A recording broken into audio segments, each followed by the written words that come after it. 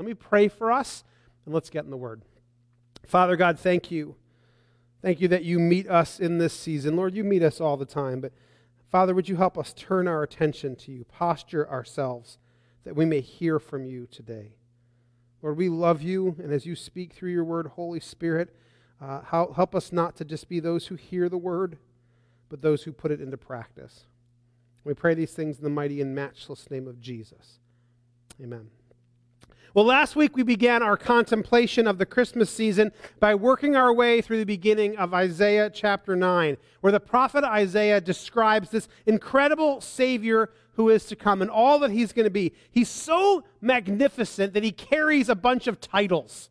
Here's how Isaiah 9:6 puts it. It says, "For to us a child is born, to us a son is given, and the government will be on his shoulders, and he'll be called Wonderful Counselor, Mighty God, Everlasting Father, Prince of Peace."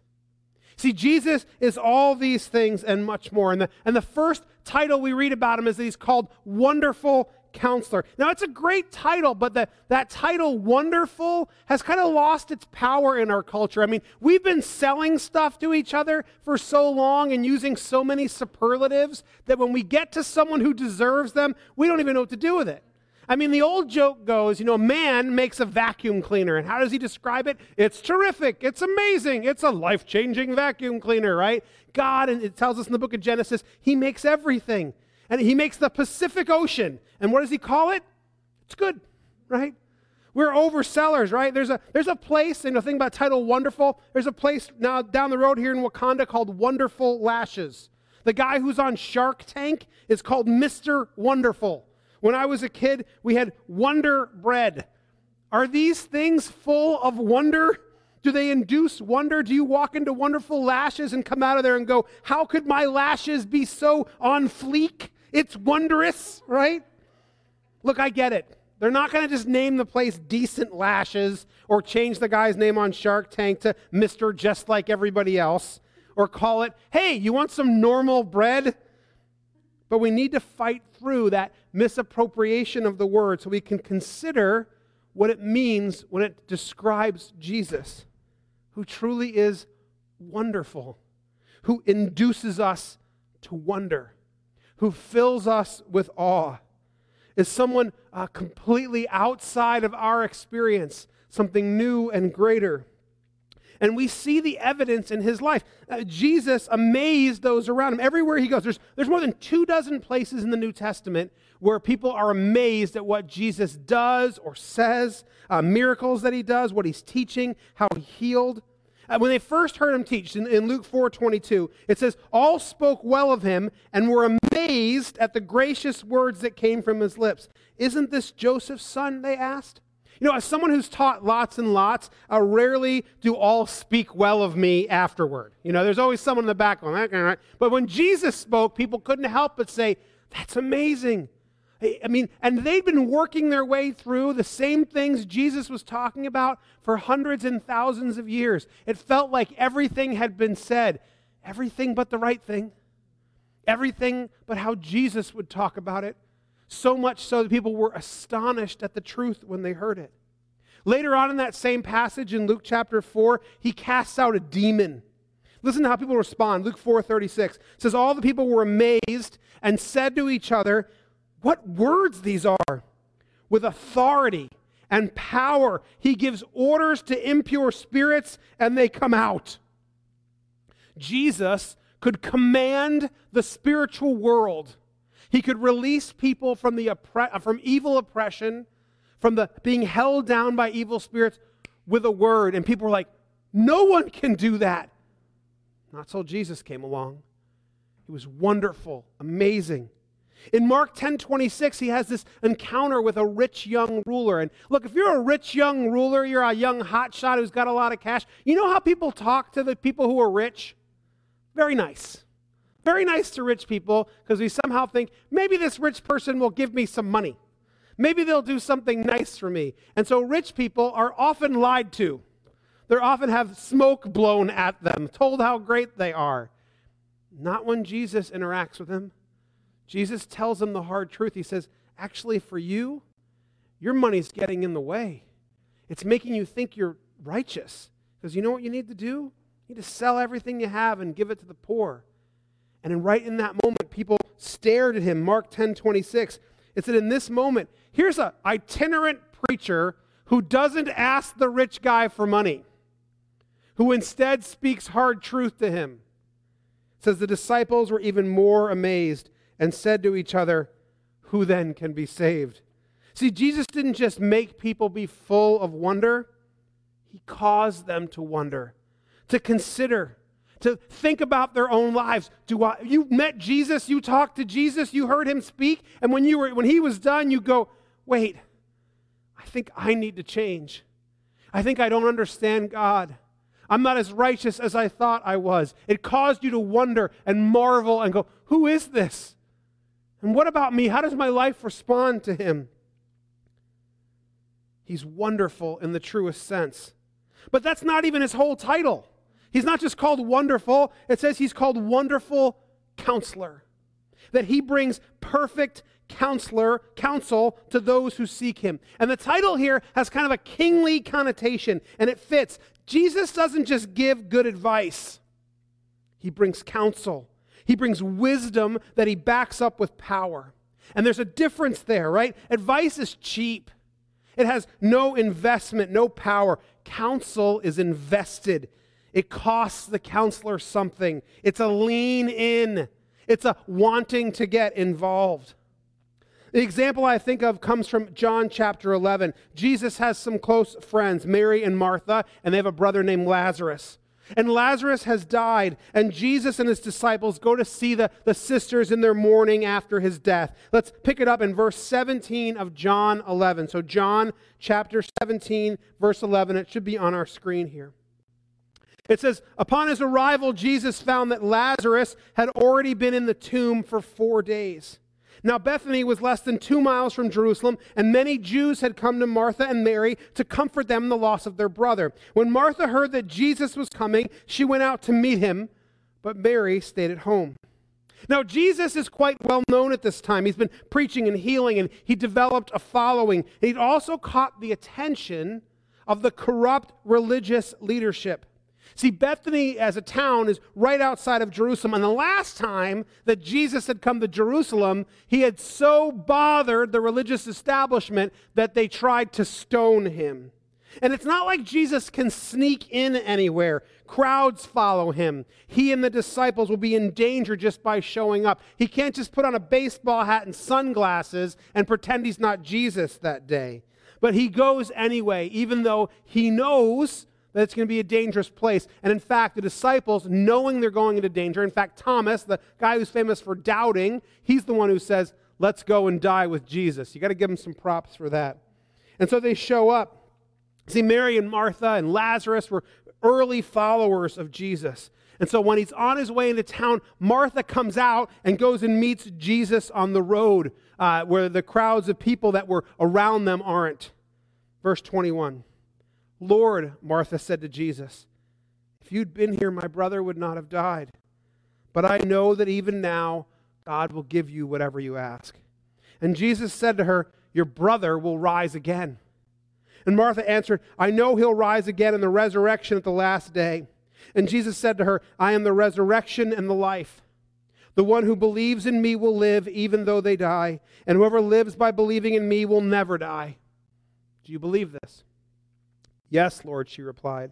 I believe that you are the Messiah, the Son of God, who is to come into the world. See, Jesus comes and he gets involved. His presence changes the situation. He takes the time to reframe what has happened for Martha. Her brother's dead. She's obviously grieving. It's what we do when we lose someone. But this is not going to be a normal grieving. Even life and death change when Jesus is around. See, in verse 24, Martha states this Jewish belief in the resurrection, that there's a life past this life. This was actually a point of division among the Jews. Some believed in the resurrection, others did not. And Jesus confirms, yes, there'll be a resurrection, but it's not about what you think it is. Because you're resurrected, your resurrection is focused on Him. It's focused on Jesus. It's focused on relationship with him. He was going to be the key to everlasting life. It was part of the contention they had was understanding how the resurrection would work and then bringing it back to this focus of being on the Messiah clears it up. It's why Jesus is such a wonderful counselor, right? And Martha's response is full of faith. She believes that Jesus is the promised Savior. She may not know exactly what's going to happen next, but she trusts Jesus. Verse 28, after she'd said this, she went back and called her sister Mary aside. The teacher is here, she said, and he's asking for you. When Mary heard this, she got up quickly and went to him. Now Jesus had not yet entered the village, but was still at the place where Martha had met him. When the Jews who'd been with Mary in the house comforting her noticed how quickly she got up and went out, they followed her, supposing she was going to the tomb to mourn there. When Mary reached the place where Jesus was and saw him, she fell at his feet and said, Lord, if you'd been here, my brother would not have died. When Jesus saw her weeping, and the Jews who'd come along with her also weeping, he was deeply moved in spirit and troubled. Where have you laid him? He asked. Come and see, Lord, they replied. Jesus wept. Then the Jews said, see how he loved him? But some of them said, could not he who opened the eyes of the blind man had kept this man from dying? It's interesting to see how Jesus interacts with the two women differently. Remember, Martha is the practical one. She's the one earlier on, she's up doing and checking off her list. And when she leaves to go meet with Jesus, no one comes with her. You get that she's not the dramatic one. She's the practical one. When she leaves, the mourners stay in the house. And when Jesus talks to her, they just talk about truth. He says, this is how it's going to be, Martha. And she goes, but what about this? And he goes, don't you believe this and this? She goes, okay, I get it. They have this conversation, practical. Jesus meets her in her intellectual concerns about the resurrection. But how does he deal with Mary? Mary's the one, remember, who was at his feet when Martha was so busy? Mary's the emotional one. When Mary moves, everyone goes with her because Mary's, right, here comes everybody with Mary. When Mary leaves, all the ladies come with her. Oh, Mary's crying. Both sisters lost a brother. One leaves, no one goes with her. They're like, if we go with Martha, we're going to end up having to clean something. I guarantee you. But if we go with Mary, we can just mourn and maybe there'll be knish, whatever, right? And they all go together, right? And so the first thing that Jesus does with Mary is not tell her the truth. He weeps. He meets her in her emotion. And look, just an aside, there's no right way to grieve. Some people grieve like Martha. They do and accomplish and organize. And others, they need to sit and process and be sad and weep. And still others, a combination of the two things. Look, when I grieve, I like to sit and tell stories of that person and learn about them and laugh and lament. And I like to hear all the good stuff and all the bad stuff. And look, here's the thing. When I go to a funeral, I'm at a funeral and people just tell the good side of the story, I feel like we didn't really grieve. That's the way I like to know the whole deal. I like to hear about all the hard stuff. When my grandmother died, God rest her soul, every single person who spoke that day found some way to say what a pain in the rear my grandma was. And you know what that did for me? It made me realize we're mourning my actual grandmother. When the priest who didn't know her was talking about her, I was like, who's that lady? I don't know who that lady is. I know this lady here. I know this lady who was a pain. I know her, right? And so Jesus meets us in all those places. We don't have to hide the truth from him. We don't have to pretend something was better than it was when we come to Jesus. We don't have to mourn and go, oh, we lost an angel. We can say, we lost a regular person who had some good days and some bad days. And there's some things I'm going to miss and some things to be honest with, I'm happy I don't have to deal with anymore. And Jesus can meet us in the midst of that. And the mixed emotion I have about this person who was hard on me and we lost them, he can meet me there too. He gets all of that stuff, right? Jesus comes and he meets us whether we're practical or we're feeling things deeper. And so Jesus comes, right? And he's going to meet them in their place. He's going to tell them the truth about eternal life, but he's also going to bring comfort and presence and sit with us. That verse 37 where some say, how come he didn't come and how come this guy who heals the blind, how come he didn't do this? It gives me some compassion for Jesus and how annoying it had to be him sometimes. Look, he shows up, he mourns, he comforts the sisters, and people are like, couldn't he have stopped him from dying? It's crazy to me how people want to tell Jesus how to do his job. And we do this all the time. How come God didn't stop this or that?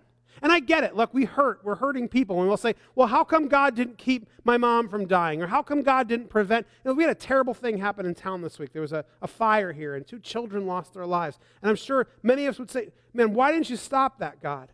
And we can grieve that and be sad about it. But there's a little bit of a weird thing when we start telling God, you should have done this, God. If we start telling God how to do his job, what does that make us? That would make us God. And I don't know about you, but I'd be terrible at it. I'd be the worst God ever, right? Nobody needs 12 Burger Kings in one town. You know what I'm saying? Like, I'd be a terrible. And it makes me a little bit when people give you unwanted parenting advice. And notice, I said advice, not counsel. And they're like, why don't you just tell your kid to do this? Or I would never let my kid do that. Well, great for you. I'm glad you know everything, but it's not your kid. You don't know the situation. Look, John always wears a tuxedo to the dentist. He says he gets better toothbrushes that way, okay? He does what he does. And people tell God to do his job. The people are wondering to Jesus, how come you didn't do more? Jesus, why didn't you come sooner? And well, now you're too late, Jesus. Don't you care? You didn't show up, Jesus. That means you don't care. It means, oh, did you not have enough power to do it, Jesus? And they question. And maybe we've asked those kinds of questions to God when we're in the middle of our grief, or we're experiencing a tragedy or a crisis. And they're legitimate. I don't mean to sound callous here. But there's something greater going on.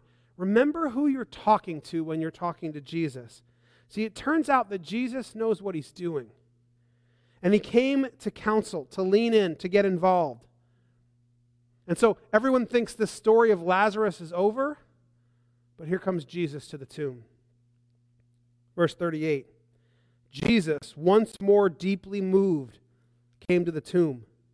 It was a cave with a stone laid across the entrance. See, something has changed as Jesus approaches the tomb. He's met the sisters, he's wept, he's spoken truth, but now we see a different Jesus. The words here say that Jesus was deeply moved. And we have to stop for a moment and consider what deeply moves the heart of Jesus. And what does deeply moved mean anyway? You know, if we dig a little bit, we find there's a word here underneath this expression. It's a word that describes an emotional state. And our first read here might be that Jesus is sad, or he's broken, or weepy. But if we said that, we would miss it. The word we use here that's translated to Jesus was deeply moved is the same word they use to describe the snort of an angry war horse. See, Jesus isn't weepy. He's sad and angry and grieving all together. I don't know how many of you guys have seen the movie The Force Awakens, but in The Force Awakens, and spoiler alert, if you haven't seen it 8 years later, sorry, there's a scene in the movie where Han Solo dies. And after Han Solo dies, Chewbacca is there, his buddy, his right-hand man, his right-hand Wookiee, or whatever that is, right? And after Solo dies, Chewbacca goes, "Roar!" Right? I can't do the Chewbacca voice. Right? And he comes up. I had someone do it in first service. It was awesome. It was like, "Roar!" I still can't do it. And he comes up and he takes that crossbow type thing he has. I don't know why a laser needs to be a crossbow, but whatever. And all of a sudden, he's unbeatable. And Chewbacca's, fur, it stops all the blaster fire that comes to him, and he's suddenly just mowing down stormtroopers, who, by the way, are the worst marksmen in the whole planet. Who's ever in charge of training the stormtroopers in marksmanship should be fired immediately. They're awful, right? And he wipes them all out, right? When Jesus comes to the tomb after seeing his friends in mourning, after considering his friend's death, maybe even after hearing those less than faithful questions, how come he didn't come earlier? He comes to the tomb, not, Lazarus is dead. He comes up, the snort of the angry war horse comes out of Jesus.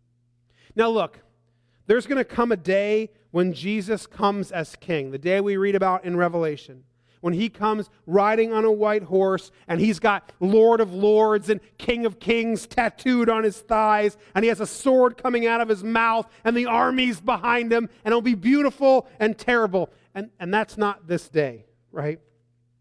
This is the Jesus who's come as the suffering servant. But that king, that conquering king, he shows his face for a moment here. We get a little foreshadowing of that day. He's grieving over the loss, but he's angry. What's he angry at? I think he's angry at death itself. Look, for us, we've always known death. We think death is natural. But to Jesus, death is the enemy. It's the interloper that came in the door opened by our sin and rebellion. He loves us, but he hates death. And so he snorts at the tomb and he starts giving instructions. Verse 39, "Take away the stone," he said. "But Lord," said Martha, the sister of the dead man, "by this time there's a bad odor, for he's been there for 4 days." I mean, Martha is so practical. Maybe she thinks Jesus just wants to see the body. She wants to save him from the smell of death. And Jesus counsels her again with truth. Then Jesus said, "Did I not tell you that if you believe, you'll see the glory of God?" So they took away the stone, and then Jesus looked up and said, "Father, I thank you that you've heard me. I knew that you always hear me, but I said this for the benefit of the people standing here, that they may believe that you sent me." And I love this little moment of Jesus conversing with the Father, showing us his hand. Look, Jesus can do whatever he wants from wherever he wants. He didn't have to come to Bethany. We know, we've seen him heal like this. He could have healed from his house. He could have healed from the roadside. He could have done it behind his back. He could have winked at, boom, okay, Lazarus. He could do whatever he wants. He's Jesus. But why does he do it this way? Because he's showing the people that are there. He's showing Mary and Martha and the mourners and his disciples so that they might believe.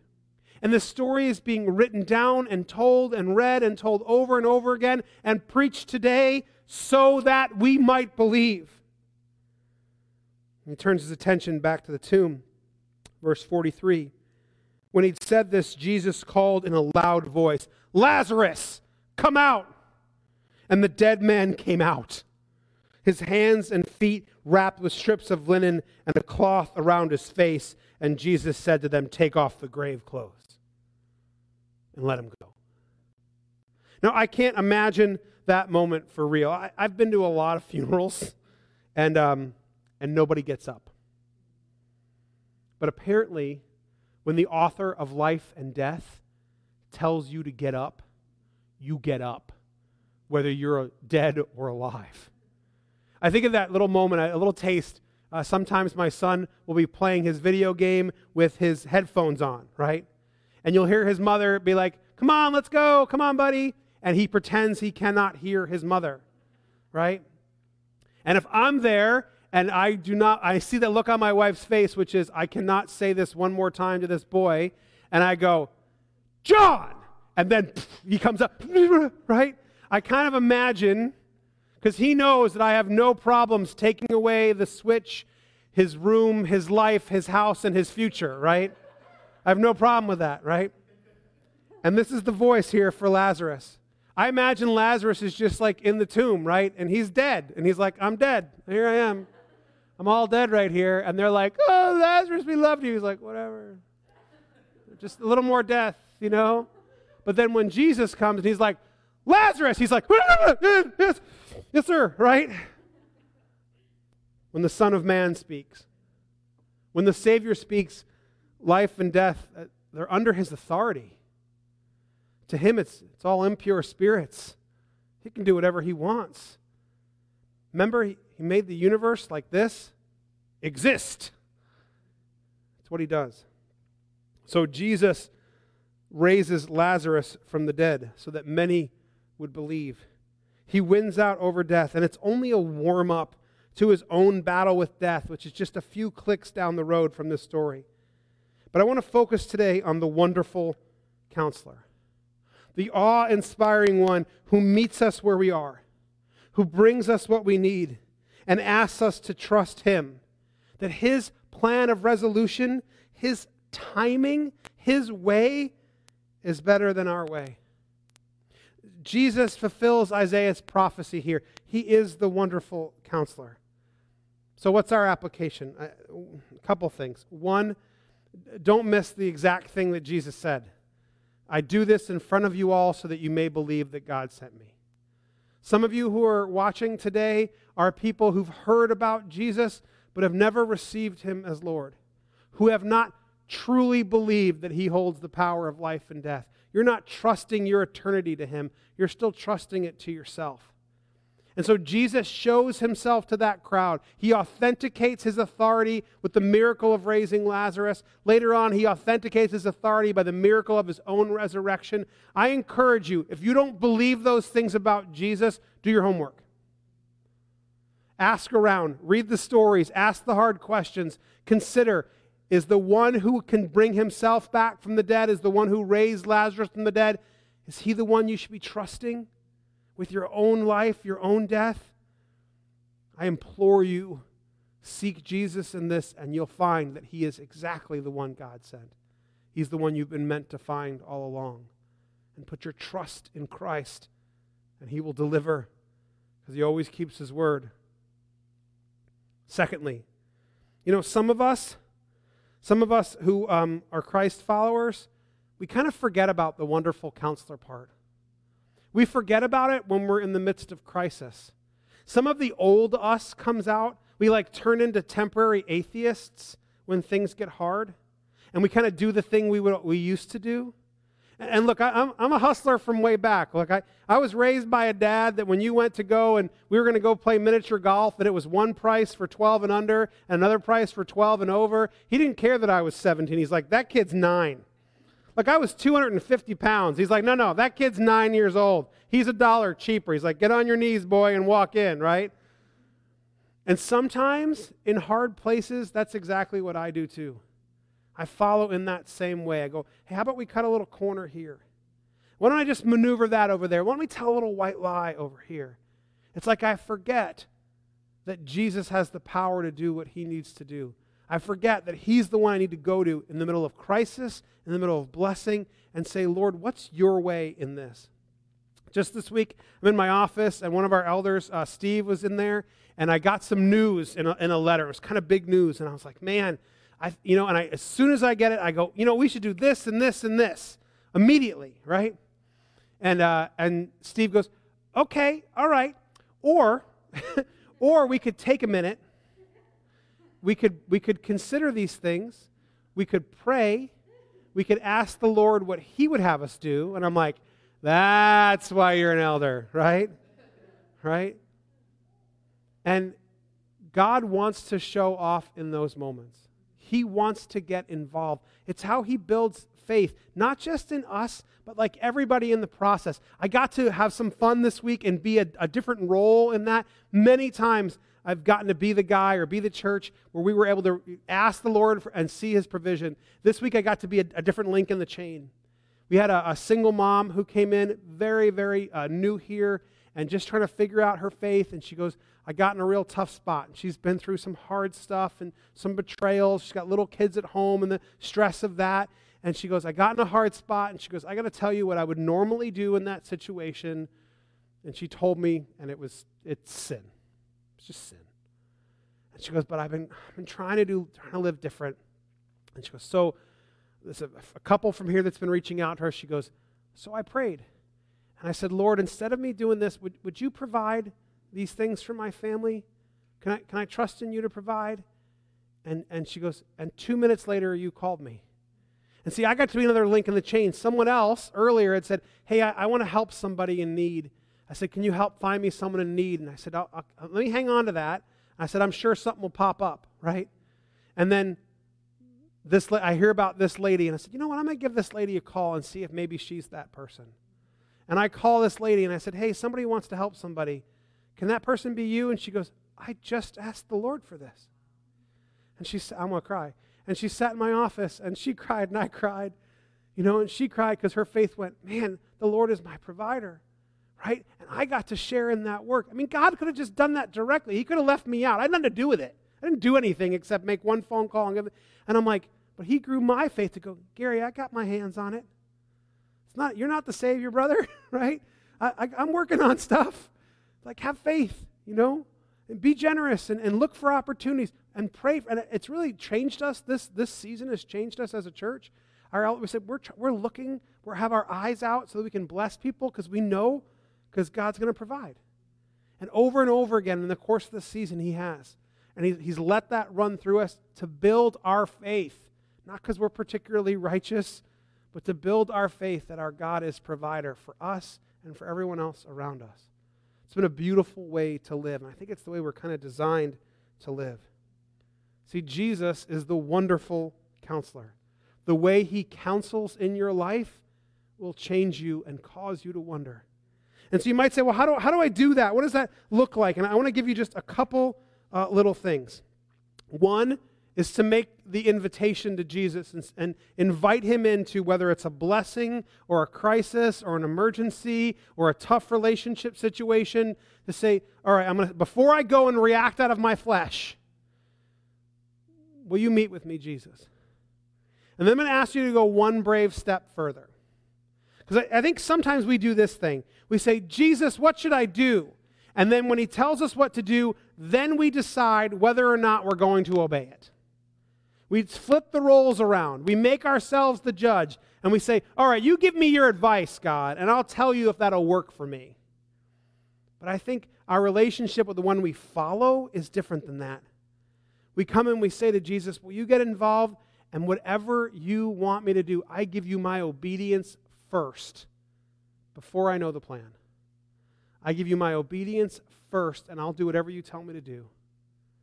I think when we have that relationship with God, it changes us. You know, one practice that helps in this that we've kind of gotten away from as a church culture is fasting.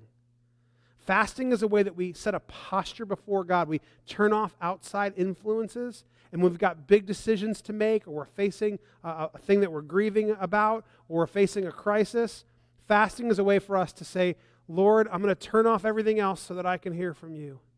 And I'm going to wait on your timing and your direction and your way. And so that kind of a practice, whether you're fasting from food or fasting from media or whatever, that turns off those outside influences so that you can hear from the Lord, is such a great practice for Christians, and one that I would love to see grow and grow in our context here. That when people come and say, hey, I've got this going on, that we could say, let's fast on that together. Let's take that to the Lord for a day. Let's take it to the Lord for 2 days. Whatever that is, and wait on what He has to say. And let us declare our obedience to Him before we even have an answer from Him. Lord, your way, not my way. Let's live that way as a church. I know many of you are in the middle of something right now. Come to Jesus with it. Lord, I resolve I'm going to obey you in this. Would you speak to me? And I think often when we give that obedience first, it triggers, it keys God to say, okay, they're ready to listen, I can speak. Let us be a church that moves forward that way. Let us be a people who move forward that way. Let us be families and individuals who are able to hear these things from God and obey Him. Let that be true of us. Let us worship and follow after our wonderful counselor, Jesus. Let me pray that for us. Father God, thank you for this morning, for time in your word, for the way that you speak and what you do.